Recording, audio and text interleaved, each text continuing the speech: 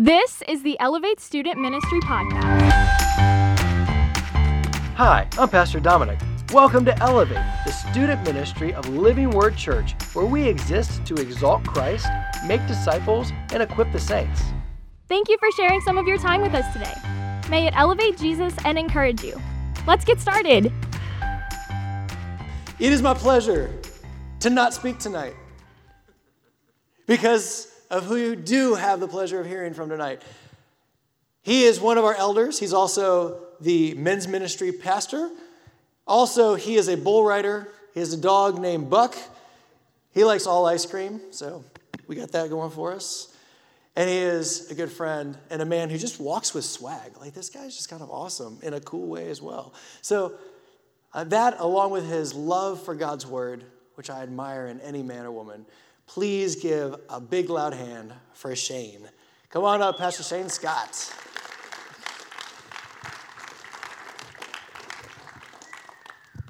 Well, I have this. Oh, yeah, you got it. Yes, the face thing. Well, hello. It's really a pleasure to be here. I'm very appreciative of Pastor Dom giving me the opportunity to be able to speak tonight. So I'm very grateful. My name is Shane, as he's already introduced myself already. But my name is Shane. I'm one of the elders here. Actually, I used to be an E-group leader about 2-3 years ago, I guess. It was 11th graders that I had the pleasure to hang out with. I have all my notes here, so. But so it's really a good pleasure. It's good to be here. So we're going to wrap up tonight what Dom started maybe about 3 weeks ago on the Lord's Prayer. You remember he started with the first 2 sections about how not to pray or how to pray, and then he went into the content of the Lord's Prayer. So tonight I'm going to close it out on the backside and start with give us our daily bread, and all the way to the backside of it. So, well, let's pray. Let's open in prayer and ask God to be here with us. Heavenly Father, God, we're so grateful to have the opportunity to open your word, because your word is truth and it's freedom. And tonight I pray that both of those would come out of my mouth. Truth and words of freedom, your words, not mine, God. May you prepare the hearts to receive, that they would obey and be changed forever. In Christ's name, we pray. All right, so I know you guys are also kind of learning the Bible. We're going to be going through a couple scriptures. I can tell you most of the content tonight is going to be in Matthew 6. That's basically our context that we're going to be going into. There's a couple other scriptures in Matthew in that chapter. Also, just to kind of give you a heads up, we're going to probably look at 1 John and the book of Psalms. Really, that's really about it, most of it. There is some scripture that I'm not going to give the opportunity to read. I'm just going to fly through it just to kind of prove and close a point. Amen? So let's get into God's word. Matthew 6, 5-15. Let's get there. And we are there. All right, it says, "And when you pray, you must not be like the hypocrites, for they love to stand and pray in the synagogues and on the street corners, that they may be seen by others. Truly I say to you, they have received their reward. But when you pray, go into your room and shut the door and pray to your Father who is in secret. And your Father who sees in secret will reward you. And when you pray, do not heap up empty phrases as the Gentiles do, for they think they will be heard for their many words. Do not be like them, for your Father knows what you need before you ask him. Pray then like this: Our Father in heaven, hallowed be your name. Your kingdom come, your will be done on earth as it is in heaven. Give us this daily bread. Give us this day our daily bread. And forgive us our debts, as we also have forgiven our debtors. And lead us not into temptation, but deliver us from evil. For if you forgive others their trespasses, your heavenly Father will also forgive you. But if you do not forgive others their trespasses, neither will your Father forgive your trespasses. And one of my favorite parts, it's not in all the Bibles, is, for thine is the kingdom and the glory, the power and the glory forever. Amen. This is a little bit of a doxology on the backside of that prayer. And again, not all Bibles have it. There's always a debate whether it should be in there or not. I think it's absolutely accurately true because it's a great way to worship on the backside of a prayer. But tonight we're going to talk about the Lord's Prayer. Now, I know it's been dubbed as the Lord's Prayer, but technically it's a disciples' prayer. This is the Lord teaching the disciples how to pray, right? It's not necessarily something even Jesus would pray, because when was the last time you think Jesus asked for forgiveness of sins? Which is never, right? This prayer has that content in it. So when you think of the Lord's Prayer, it's really the disciples' prayer. And what I mean by that, it's the disciples' prayer. This prayer was designed for a believer, not for the unbeliever. This prayer is not a universal prayer that everyone can just lip service to. It's specifically for the believer, those who have entrusted their lives with Christ, those who can truly say, "Our Father." So as we go through this review, I'm going to do a quick review of this and then get into the actual content of where we're going to go and start at. But as I mentioned, this is not a universal prayer. It is exclusive to those who call upon them. And interesting that he identifies two groups. He identifies the hypocrite, the Pharisees, the one that wants to be seen, look at me, that I'm spiritual. He wants to stand on the street corner and have all these spiritual words so everybody can look at him. Look at me, look how spiritual I am. We often do that as well. Maybe not in prayer, but we do that in lifestyle sometimes. And he looks at the other guy, he talks about another one, he talks about the pagan. The pagan is the unbeliever. They're both technically unbelievers, but the pagan, he's the one that has repetitive prayer. He's the one that constantly says the same thing over and over and over, thinking he can manipulate God. If I say this so many times, surely God will hear me. Well, maybe if it sounds this particular way, surely God will hear me. Maybe it's prescripted prayer. Maybe it's something that a lot of times we learn prayers as younger children, and we consistently pray it throughout our lives. And it just becomes lip service and not the matter of the heart. Because that is what prayer is, and that's the title of this message. This is words of the heart. This is a prayer that comes from our hearts, not lip service. I love what a quote from John Stott says: when we come to God in prayer, we do not come hypocritically, like play actors seeking the applause of men, nor do we come mechanically like pagan babblers whose mind is not in their mutterings or their sayings, but thoughtfully, humbly, trustfully, like little children, we come to our Father. That is the essence of prayer. It's not a matter of the mouth. It is a matter of the heart. So just a quick review. I call it the 8 P's of the Lord's Prayer, or the disciples' prayer. It says, so it's our Father. This is God's paternity. This is the fatherhood of God. Hallowed be your name. This is God's priority. Bring glory to God. Bring honor to God. Let your kingdom come. This is God's program. Your will be done on earth that is in heaven. It's God's purpose. He's establishing his purpose. Give us our daily bread. This is God's provision. He takes care of us. He looks out for us. He provides for us. Forgive us our debts as we forgive our debtors. This is God's pardon. Thank God for his pardon. Lead us not into temptation, but deliver us from evil. That's God's protection. And for thine is the glory, for thine is the kingdom and the power and the glory forever. Amen. That's God's preeminence.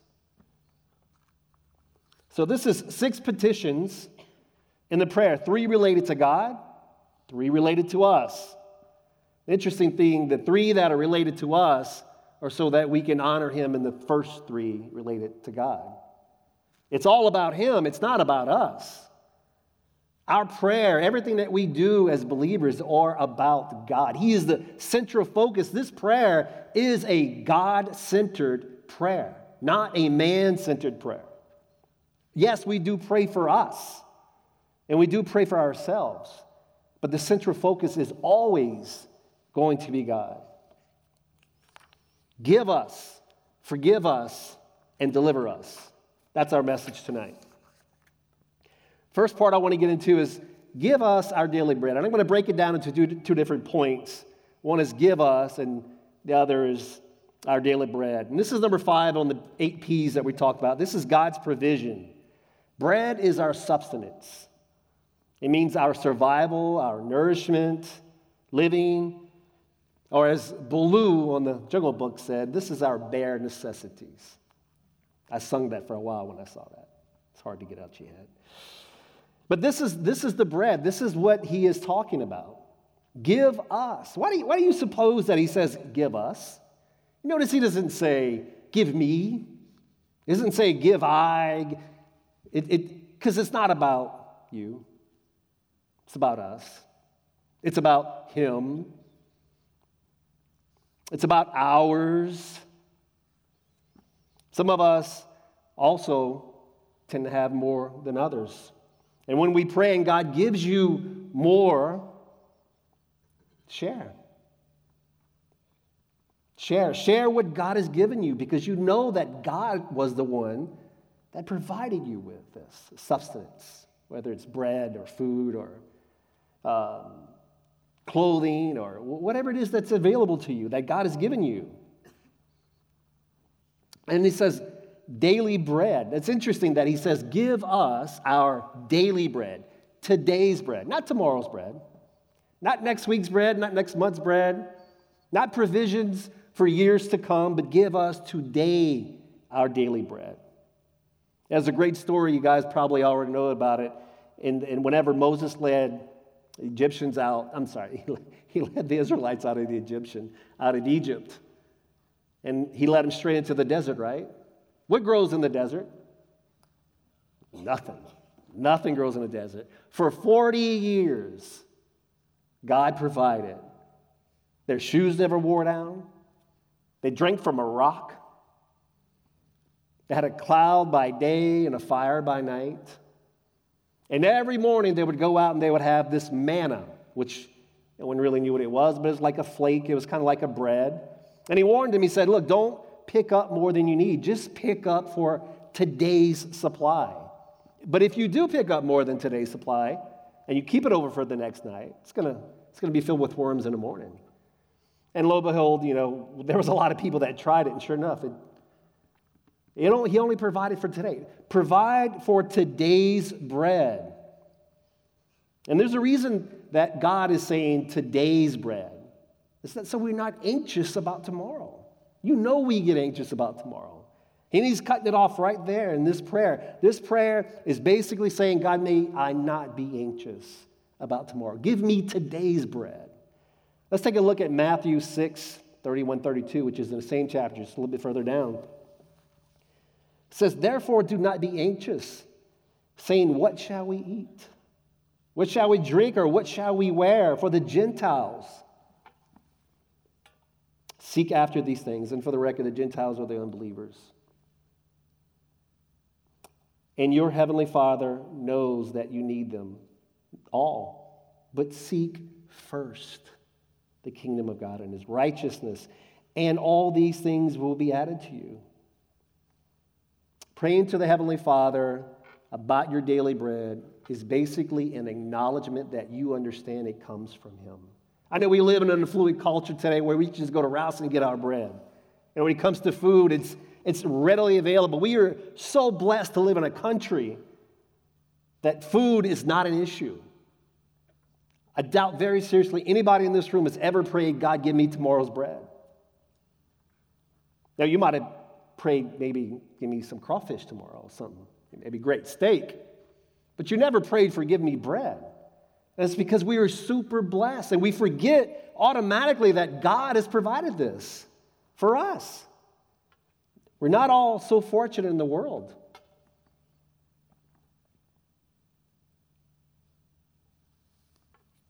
So remember, this is an acknowledgement of remembering where your bread comes from.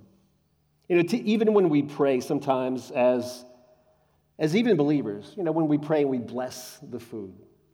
A lot of times, and look, I'm guilty of it, it's almost as if it's lip service. Sounds something like this: God, thank you for this food. May it nourish our bodies. In Jesus' name, amen, let's eat. Do you truly, truly consider where your food came from? Do you consider that God provided this for you? You consider that not just the food, but the ability to taste and smell and enjoy and have your feel. Whenever I caught COVID in 2020, March 2020, and for a month and a half, I lost my smell and taste. And I will tell you, when it finally came back, I was so grateful that I can smell and taste. And I had this great appreciation of me being able to taste and smell food. That is a gift. That's a gift of God. Remember and acknowledge where your food comes from. It's as simple as that. It's acknowledging God. Now, we're going to jump into the second point. I flipped the second point with the third point, and we're going to cover lead us not into temptation, deliver us from evil. And the reason we're doing that is because the content of the second point is further addressed outside of the prayer itself, where Jesus explains the forgiveness. So we're going to jump into that and follow the forgiveness afterwards. So lead us not into temptation, but deliver us from evil. This is a prayer protection from being tempted that will result in evil. The word temptation means, or in the Greek, means perismos, and it also can be translated into trial. So lead us not into trial. Lead us not into temptation. And it's not that God is saying you need to pray that trials don't come. You need to pray that temptation doesn't come, because I will tell you, it's going to come. Trials and temptation will come. I mean, the first thing that Jesus did after his baptism, he was led into the desert to be tempted. So that is excused. It's a no-brainer that we're going to walk through this life with trials. But it's not God. And when I first read this, and it has maybe a tendency to say that, it says, so why should we pray that he not lead us into temptation? If we don't pray that, will he lead us into temptation? The answer is no. God does not tempt. Look at James 1:13 through 15.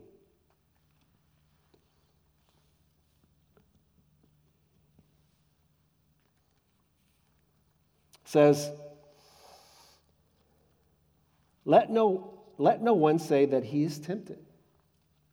I am being tempted by God, for God cannot be tempted with evil, and he himself tempts no one. But each person is tempted when he is lured and enticed by his own desires. Then desire, when it is conceived, gives birth to sin. And sin, when it is fully grown, brings forth death. This is our temptation. Our own desires bring us to sin. So what is exactly he's saying? He's basically saying, pray that you are sustained and not consumed with temptation when you're going through a trial. Because we're all going to go through trials. And when we go through those trials, temptation to quit, temptation to go the opposite way is always before us. The devil's there saying, hey, look, this way is a whole lot better than the other way. It's a lot easier. This prayer is a heart, and I can't emphasize this no more than this. This is a believer's prayer, because a true believer yearns not to sin against God. And that's what this prayer is. God, lead me not into temptation. May I be sustained as I walk through these trials. Keep my hands from evil. Keep my hands from evil. and let not evil come upon me. Look at 1 John 2:16. This is where temptations come from as well. It says, for all that is in the world, the desires of the flesh, the desires of the eyes, and the pride of life, is not from the Father, but is from the world. And y'all, we live in a world that is filled with the desires of the eyes, the flesh, and the pride of life. And we need to desperately cry out to our Father for protection. That's what this prayer is. And look, we can take practical measures. It's not just something we pray and go, okay, God, protect me. There's things that we can do to protect ourselves. Look, don't over-spiritualize walking in holiness. It's simply not doing the thing that you ought not to do, or keeping away from the thing that may cause you to fall. There's a story about this little boy that he used to go swimming by the river on his way back from school, when he walked back from school. And his mom said, do not go swimming in the river. You're forbidden to do it. He's like, okay, Mom, I promise you I won't do it. The boy went to his room, got his backpack, and he's like, you know what? Just in case, maybe something might change my mind. He puts his shorts in his backpack, and he walks. He goes to school. And on the way back home, he sees his friends in the pool. He sees his friends in the river, and he can't help himself. He puts his shorts on, and he goes swimming. It's exactly what we do. We typically don't set ourselves up for success. We set ourselves up to fail. Stay away from the thing that brings you temptation. You remember when Jesus said that it is better for you to enter the kingdom of God with one eye because you gouged it out than to go to hell with both eyes? If your eye causes you to fall, stay away from the thing that causes you to fall. If your foot keeps you from entering the heaven, if your foot causes you to fall, walk the other way. It's very simple principles. It's very practical. And how do we do this? How do we sustain ourselves? It's simple. It's the Word of God. We hide the Word of God in our heart. And we submit to God. James 4:7 says, submit yourselves therefore to God and resist the devil, and he will flee from you. So submitting to God is submitting to His Word. I have stored up, in Psalms 119:11 says, I have stored up your word in my heart. Why? That I might not sin against you. You see the heart prayer? This is not lip service. This is a heart prayer. Our spiritual warfare is not blaming things on the devil. It's acknowledging who we are, our weaknesses, and avoiding them. I love this hymn by, I can't pronounce his name, Hortato. It says, yield not to temptation, for yielding is sin. Each victory will help you some other to win. Fight manfully onward, dark passions subdue. Look ever to Jesus, He will carry you through. Shun evil companions, bad language disdain. God's name hold in reverence, nor take it in vain. Be thoughtful and earnest, kind-hearted and true. Ever look to Jesus, He will carry you through. To him that overcometh, God give a crown.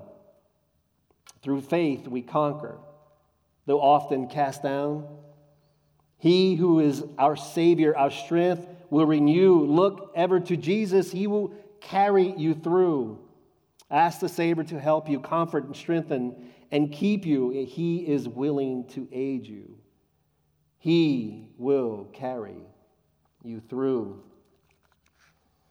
So we're going to jump into the third point. So we talked about our daily bread, that we acknowledge God in our daily bread. We talked about the temptation and delivering us from evil. Now we're going to talk about the forgiveness. As I mentioned, we did a little swap on that one. So the third point and the last point that I want to make is that, and forgive us our debts as we forgive our debtors. And again, I broke this down into two different parts. It's going to be forgive us our debts. I want to address that first before we get into the other section. So this is a believer's life. If anyone here professes to be a Christian, you have confessed your sin to God, and you have made things right. Well, let me rephrase that. God has made right with you. He's given you peace. Right? He's given you joy. And I'm going to tell you that you will continue to fight for that peace and joy as you walk through this life, because sin creeps in, and sin will steal your joy, and sin will steal your peace. And the way we deal with that sin is we confess it to our God, because if we don't confess sin to God, it will hinder our relationship. Forgive us our sins is a life of repentance, because none of us here are perfect. We know that. At least we should know that. Let's take a look at 1 John 8:10. It says, if we say we have no sin, we deceive ourselves and the truth is not in us. If we confess our sin, He's faithful and just to forgive us of our sin and cleanse us from all unrighteousness. So we shouldn't be afraid. If we say we have not sinned, we make Him a liar, and His word is not in us. Another reason why we confess our sin as Christians is that we definitely will hinder our personal relationship. We need to remember that we have a tendency to cling to that which is dark. That's our nature.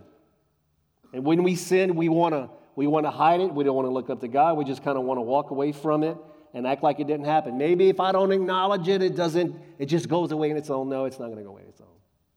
You have to bring that sin to God.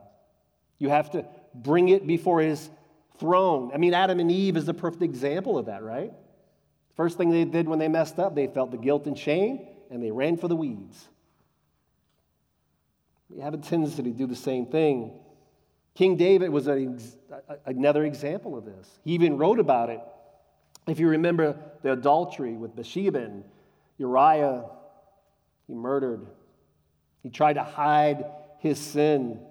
You know what it feels like when you hide your sin? Let's look at Psalms 32, 1 through 5, and then we'll look at Psalms 52 right afterwards. It says, blessed is the one whose transgressions are forgiven, whose sin is covered up. Blessed is the man against whom the Lord counts no iniquity, and whose spirit there is no deceit. And here's the part I'm talking about. For when I kept silent, my bones wasted away through my groanings all day long. For day and night your hand was heavy upon me. My strength was dried up by the heat of summer. I acknowledge my sin. Here's the fix. I acknowledge my sin to you, and I did not cover my iniquity. I said, I will confess my transgression to the Lord, and you forgave the iniquity of my sin. Same thing in Psalms 52. Confession is essential. And we're going to talk a little bit more about it. Psalms 52 says, create in me a clean heart, O God. Create in me a clean heart, O God, and renew a right spirit within me. Cast me not from your presence, and take not your Holy Spirit from me. Restore to me the joy of your salvation, and uphold me with a willing spirit. You see what happens whenever we hold sin, we don't confess sin, and we hide sin, our joy is sapped. I live by myself. I tend to do very good on the property. I cut my grass best I can, I trim. Inside work is not exactly my strength. It's not something, you might see some dirty socks and laying around. And one of the things I probably struggle with the most is my refrigerator. And it's because I just stuff food to the back and keep piling it in there, right? And eventually, I got to clean it out. The other night, it was probably Sunday, I was cooking some burgers, and I went in there to grab some ground meat. And there was a strange, stinky smell coming from my fridge. And I was like, I'll let it go maybe one more day. And so I cooked it. And the next morning, I woke up, and it hit me like a ton of bricks. And I'm like, what is it in there that stinks so bad? And I bought some salmon. the week before, and I went to Houston, I didn't get a chance to eat it, and it was hiding in the back corner. But y'all, it was better. You know, dead fish just stinks. It just stinks. But the stink forced me to deal with it. I had to deal with the stink because it was permeating through my fridge. It was contaminating everything else in my fridge. Everything else began to smell like fish. I opened the door, then my house smelled like fish. Isn't it the same way when we hold sin? It contaminates you. It permeates through your body. It hinders your walk with Christ. It destroys the fruit that you have. You can't bear fruit. You're miserable. Confess your sin before God. Don't hold it in. Don't hinder that relationship, or you will be hindered in prayer. This ties right into forgiving our debtors. I know this is not a fan of, this is one that we probably struggle with the most. I know I do sometimes. But remember, as I mentioned, this prayer is for the believer. This is not an unbeliever's prayer. So what does he mean by he says that if you do not forgive others, neither will I forgive you? Do we suddenly lose our salvation? Absolutely not. That's not what he's saying here. But we do lose our joy. We will lose that peace. And it's not that it's an obligation by which we hold salvation. It's not you have to do this in order to gain it. So it's not you are saved by grace through faith. But there are consequences when it comes to holding grudges. There are consequences whenever you cling to an offense. The same thing that happens to you is when you cling to a sin that unconfessed. So will it be whenever you cling and hold fast to an offense. So if you have been a believer, you're forgiven judicially. You are forgiven. Your position, you're seated in heavenly realms. But you will be a miserable Christian. You ever seen a joyless Christian? That's a contradiction, but it's true. Because your joy will be sapped from you. And are we holier than God? You know, if you've truly been forgiven,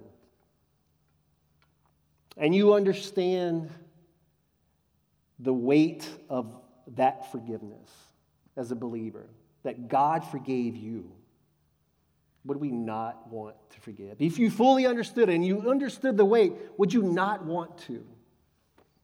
Yeah, but God, you don't, Shane, you don't know what they did to me.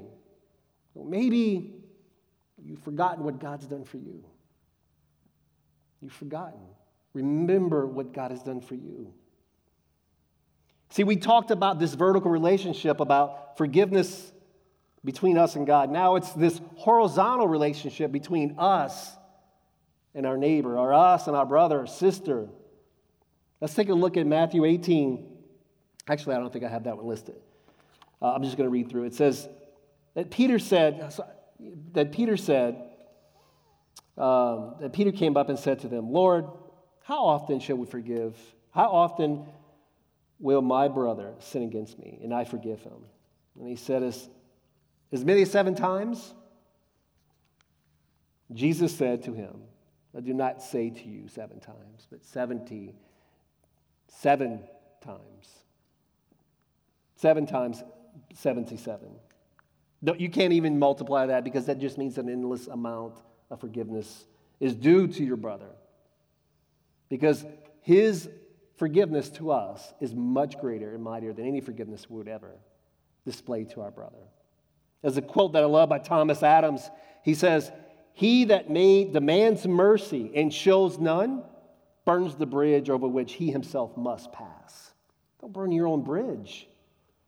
George Hebert, he's probably Herbert, but we're going to call him Hebert, has a similar quote. He says, he who cannot forgive others breaks the bridge over which he must pass. He basically said the same thing. Unforgiveness will consume us, spiritually and physically. The lack of joy that we talked about with David, the peace, the assurance of your salvation will be dwindled. You won't have the confidence that you would walk with. Let's look at Luke 36 real quick. It says, I'll wait for you guys to get there if you guys are getting there. Luke 36, be merciful, even as your Father is merciful. Judge not, and you would not be judged. Condemn not, and you would not be condemned. And here it is. Forgive, and you will be forgiven. If you do not forgive others, even if you confess your sin, you're still going to deal with your sin. You're still going to have this burden. Give, and it will be given to you. Good measure, pressed down, shaken together, running over, will be put into your lap. For with the measure you use, it will be measured back to you. I love what it says in 1 Peter. It says, love covers a multitude of sin. Someone says, forgiveness is not the cause of holy amnesia that wipes out the past. Instead, it is the experience of healing that drains the poison from the wound. That's what forgiveness does. It heals you. And you're no longer enslaved by the one who's offended you. Forgiveness is the commodity of love. For God so loved the world that he gave his only begotten Son. There's a cemetery outside of New York City. And there's this huge headstone that stands out. On it is an inscription. The inscription does not have the name of the person. It does not say the day that they were born or the day that they died. It doesn't say that they were beloved by their mother, their father, their son, their daughter, or anyone. It has one word across the headstone. It's forgiven. From one end to the other, forgiven. The only thing that person wanted the rest of the world to know, the living world to know, is that that individual was forgiven. Isn't that exactly the heart cry of every sinner who comes to Christ? See, God has made much about forgiveness in Scripture, and that's because forgiveness is man's deepest spiritual need. Apart from forgiveness, man doesn't have a relationship with the Father. Apart from forgiveness, you pay your own debts. And those debts are eternity in hell. Elevate. Do you have forgiveness? And have you forgiven others? That's my heart prayer tonight, is that we all experience. That is the gospel. That's reconciliation. That is God reconciling you and us, all of us, to himself. Let's close in prayer. Heavenly Father, God, we're so grateful for your prayer as a guide, as something that we can flesh out. And God, I pray that everyone under the sound of my voice would begin to pray this prayer with sincerity. I pray when they call upon your name, Father, that they will recognize that they are a child and you are a heavenly Father, one that has called them, that redeemed them. And we could run to you, God, not hide. And God, that we would make your name holy. May your name be holy, Father. May we walk in holiness as well. May we reflect your character. May we surrender to you, Father. And Father, I pray, God, that you would, your kingdom, God, I pray that your kingdom would come. Your will be done. God, I pray that Jesus would come.